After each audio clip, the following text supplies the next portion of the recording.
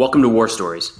I'm Preston Stewart, and this is a show where we talk about America's military history through the lens of individual acts of heroism and valor. Enjoy.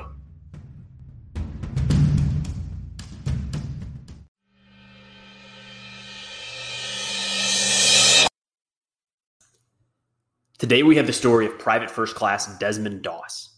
Doss was a medic serving with Bravo Company, part of the 1st Battalion, 307th Infantry, rolled up under the 77th Infantry Division. The time period we're going to talk about is primarily in May of 1945, but we're going to have to go back a little further than that to try to get a little more of the Desmond Doss story into this episode. Now, I'm going to try to walk a line here because this story, the story of Desmond Doss, has been popularized in the recent movie called Hacksaw Ridge. And that makes up a major portion of his Medal of Honor citation that we're going to dive into today. But I'm going to see what I can do to provide a little information for those of you who have seen the movie and are familiar with the name, maybe provide a little more background to the story that you know, or a little more context. And for those of you who haven't seen the movie, check it out. It's worth the watch. And we'll try to walk through it in a way that paints the full picture of Doss and his actions and how incredible the story it really is. Now, you'll hear the ranks, private, first class, and corporal thrown out a couple times here. During the actions we're talking about, Doss is a private first class. He is promoted to corporal before he exits the service. So you'll hear both of those thrown around. Same person, same window of time. But Doss, one of the things that makes his story so unique is he is a conscientious objector. And I'm going to try to not say that very many more times during this episode because I kind of trip over it. Conscientious objector. Anyways, he has the ability to not go and fight or not go and participate, I should say, in the Second World War. He has a job in the States that precludes him from service. We had any number of these. We couldn't have everybody going to fight. We had to have some people building tanks and engineering new aircraft and any number of war-winning critical tasks. Doss is in one of those positions in a shipyard in Virginia, so he has the opportunity to not go off to war. He shuns that aside, pushes that aside, and despite being a conscientious objector and averse to the idea of taking another man's life, I think is the way to sum it up. So he doesn't see any scenario within his religious belief system. I want to say Seventh-day Adventist is the religious ideology that I hope I'm saying that right. That's where he practices or what he practices. So the idea is that there's no possible scenario where taking another man's life is justified. So that's a challenge in warfare. But there are jobs where you aren't going to be called upon to directly engage enemy forces. One of those is a medic. Now, medics are considered non-combatants still to today. The Geneva Convention is in the mid-1800s. There came out some kind of international rules that we abide by or try to abide by across the board.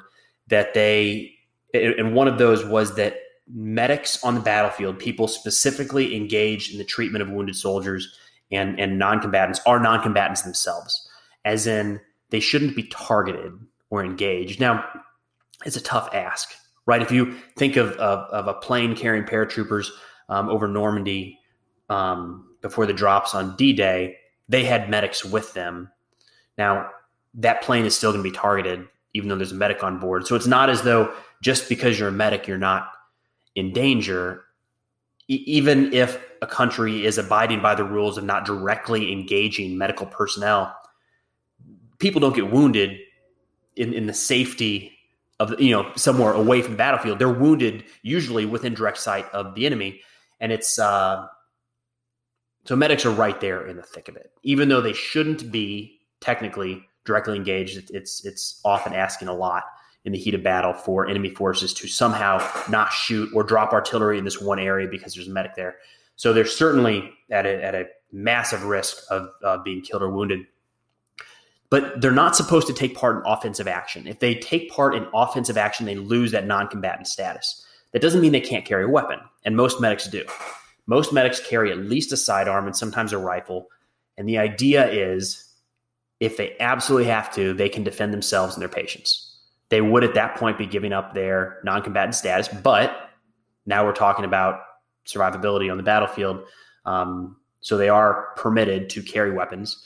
They are permitted to use weapons. There's just an understanding that you kind of lose that designation. But not Doss. Doss won't carry a weapon at all because in his mind, again, there's no scenario where taking another man's life is justified. So he catches a lot of flack for this. He catches a lot of flack during training and when he's out with his units. And there's a lot of like good-natured ribbing in the military and kind of some maybe dark humor or jokes and pranks you play on each other. That's at the end of the day kind of team building, maybe just something you wouldn't say to somebody else. But this went above and beyond. And for a few years, Doss was not the popular kid, maybe is the way to say it. People really, they tried to get rid of him. The units tried to get rid of him and said, we have no place for a man that won't carry a weapon. He's a risk. He's a liability. And I think there was probably some emotion that went into that as well. People looking at that as less than, maybe not manly enough. Of course, if a medic is treating a wounded soldier, they don't need a weapon in that exact moment. And you maybe don't want them using the weapon to engage the enemy. You want them focusing on, treating that wound. But nonetheless, it doesn't take away from the fact that Doss was, you could even use the term bullied for years within his unit. Remember, these are the people that he is going to be tasked with treating once they get into combat. And they do get into combat before too long. Doss will be not only see combat, but be awarded for valor during fighting in the Philippines and Guam in 1944. He'll earn, I believe, 2 Bronze Stars with valor devices. So by the time he and his unit land on Okinawa in May of 1945, he's already been through combat. He's already been on the battlefield. He is not new to the pressures and the dangers of treating wounded in combat. But Okinawa is going to be different.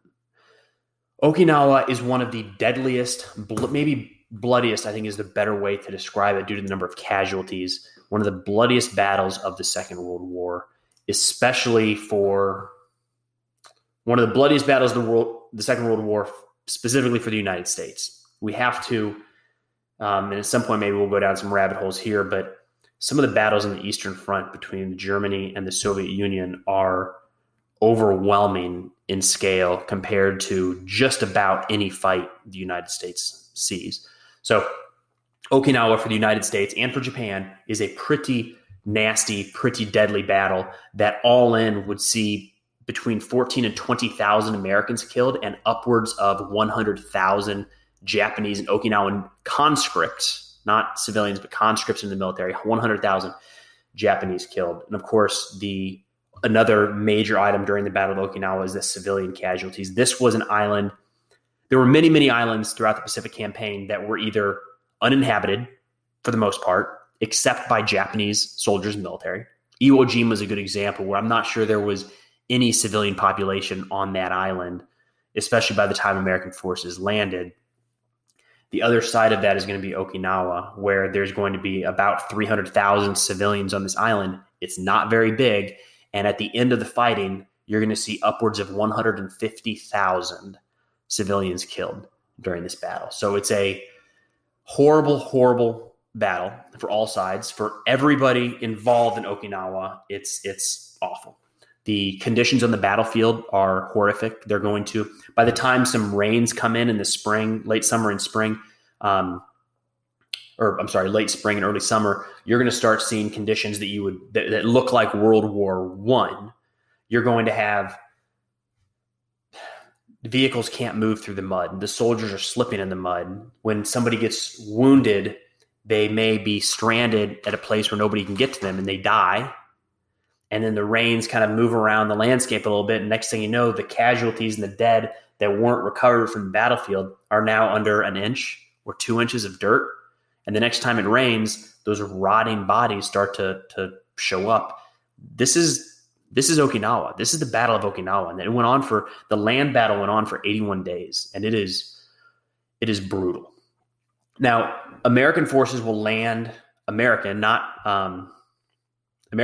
this time refers to Marines and Army. So in a handful of battles in the Pacific, you're going to see Army and Marine forces taking on the fight at the same time. And in early May, I believe April 1st, I think is the date of the actual landings. April 1st, Marines and Army forces are going to land on the western side of Okinawa and kind of split the island.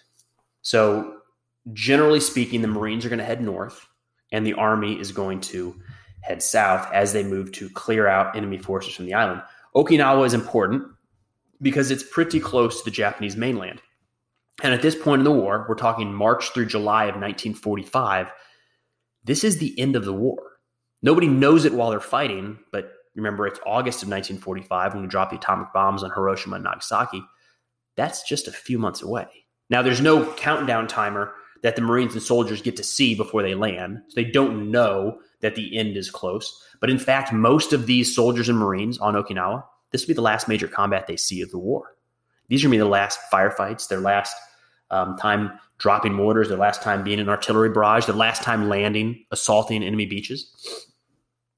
But because of the time in the war, we are getting closer and closer to the Japanese mainland. This is going to be a major jumping off point for that invasion. Everybody expects that Operation Downfall, as it's called, the invasion of the Japanese mainland, is coming. So here we are saying these guys don't know that the end of the war is nearby. It's kind of the opposite. They know that if they take Okinawa, once they take Okinawa, the next big fight is going to be for Japan. That is not something that anybody was looking forward to. Everybody knew what that was going to entail and the casualties that would mount from that battle. So there's another way to think of it. The guys actually doing the fighting on Okinawa, to include Desmond Doss, and we're diving into his actions here, what they had to look forward to after success on Okinawa was probably an even worse battle for the Japanese mainland. Now, as the Army forces are moving south through Okinawa, they run into something referred to as the Shuri Line, Shuri. And it's going to be an east-west running line of defensive positions that the Japanese put in place to protect Shuri Castle. It's a old series of buildings. There's one main building, but kind of a fortification area that's used for their military headquarters on the island. And there's going to be they have time. This is close enough to Japan. They've built a pretty substantial defense network as American forces move across the island. So the Americans through April into May are making progress, but they're running into pretty serious defenses all across the island. And it clicks in early May that they haven't actually hit maybe the worst part. Like, we're still just battling through outposts. Now, there's going to be an area that Americans run into, the Army runs into, the 96th Infantry Division specifically runs into something referred to as the Midaya Escarpment, is the actual name of this piece of terrain that sits about 400 feet tall, sits 400 feet above the rest of the island, a couple steep cliffs on a handful of sides, with Japanese forces dug in all on top.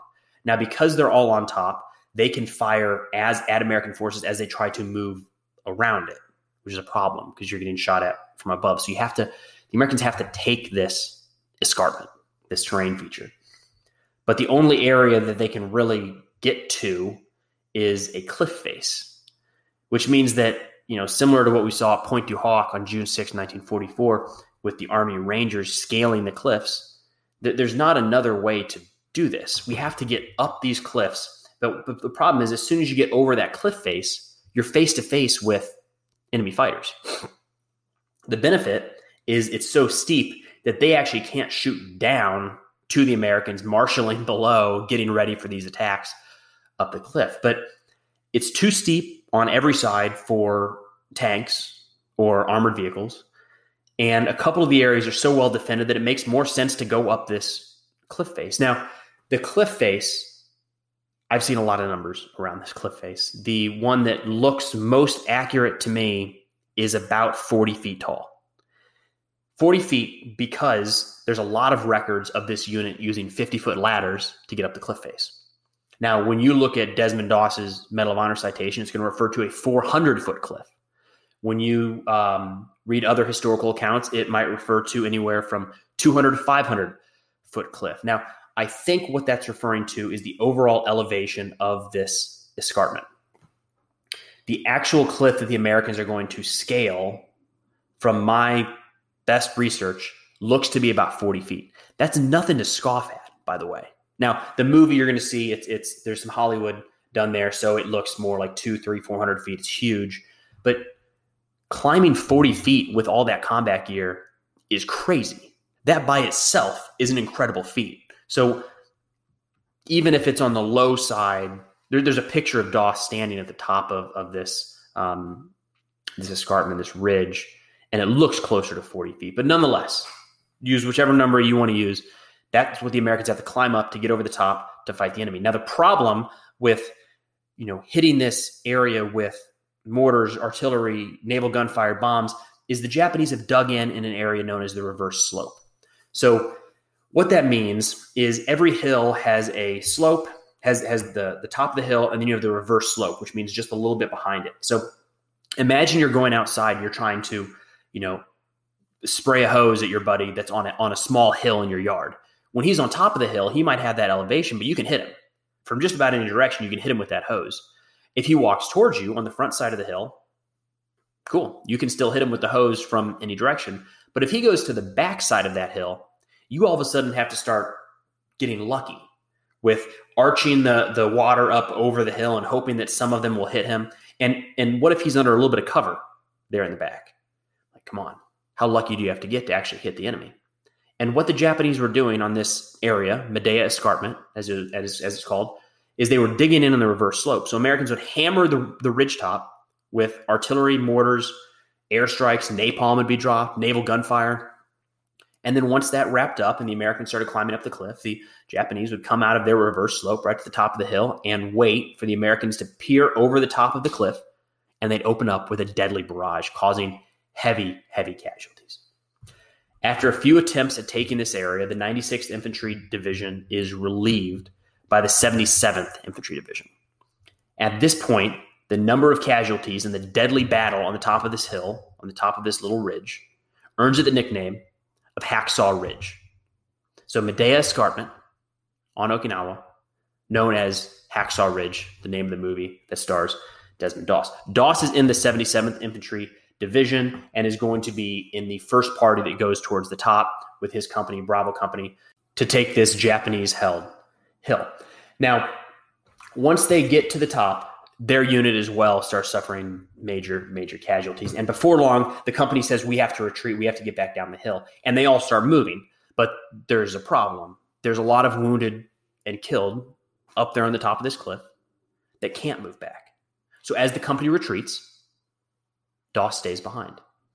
And for the next few hours, Doss, still under heavy machine gun, mortar, artillery, grenades being lobbed in every direction, one of the only Americans at the top of the hill. Well, there's a handful of Americans on the top of the hill. Nobody is up there to fight. They're all wounded.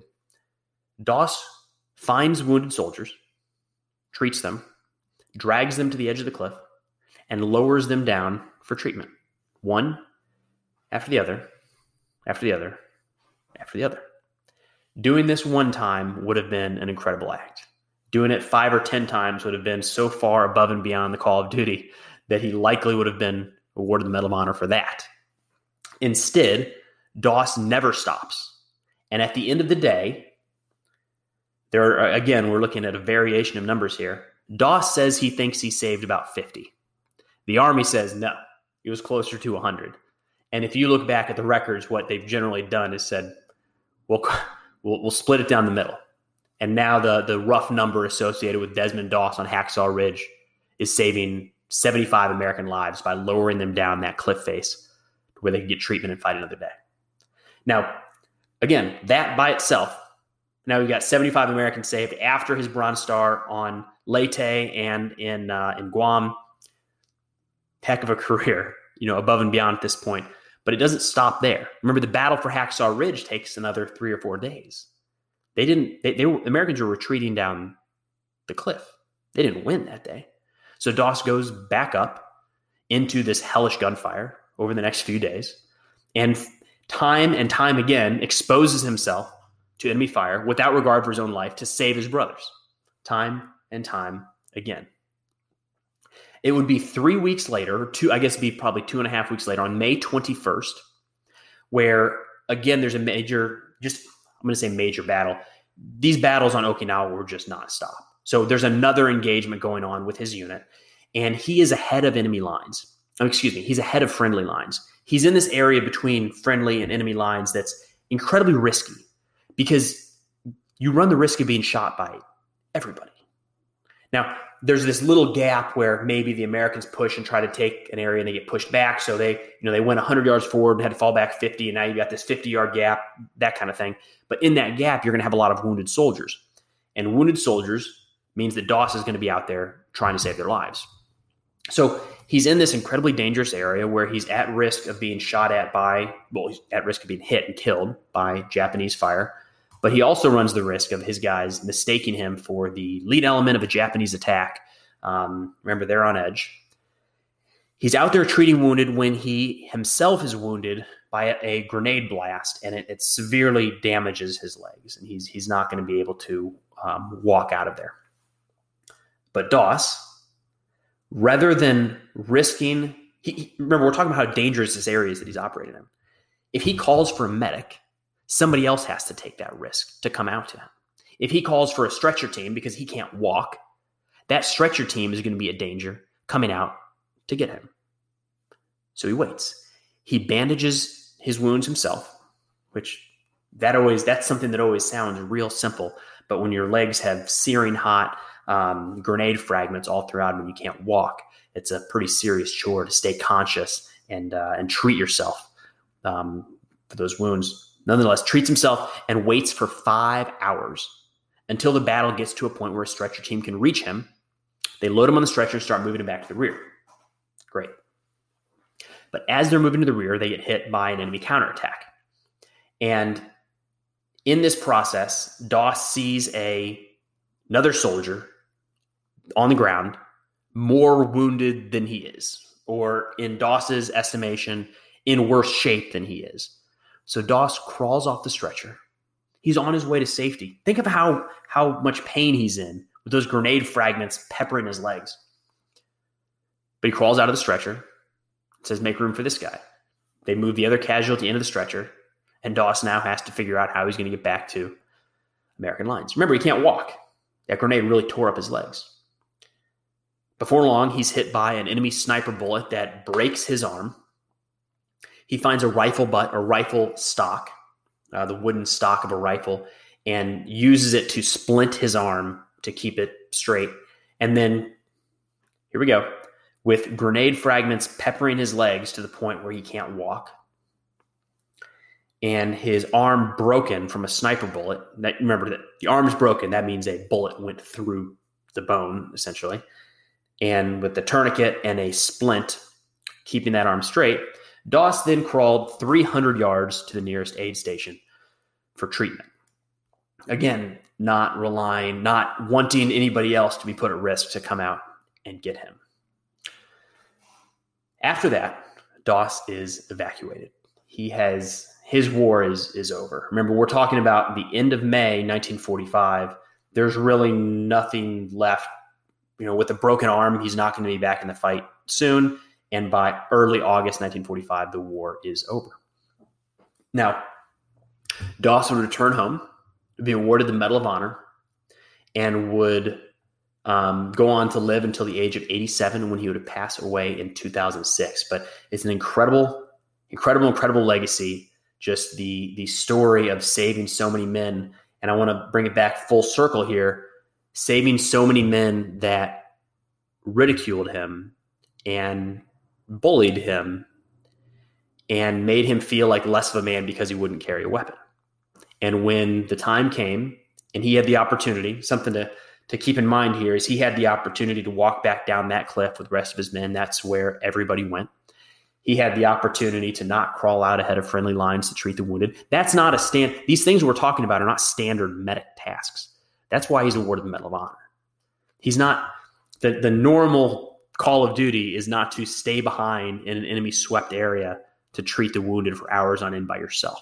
That's above and beyond.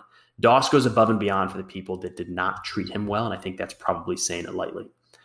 But nonetheless, now today, looking back, he is a hero to many. He's an inspiration and just a heck of a story, with a conscientious objector being awarded the Medal of Honor for saving so many lives during the Battle of Okinawa in the Second World War, 1945.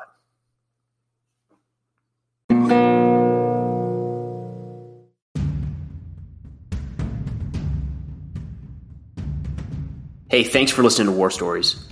If you get a chance, it'd mean an awful lot if you could head over to Apple or Spotify or wherever you listen to your podcast and leave a review. It helps others to find the show.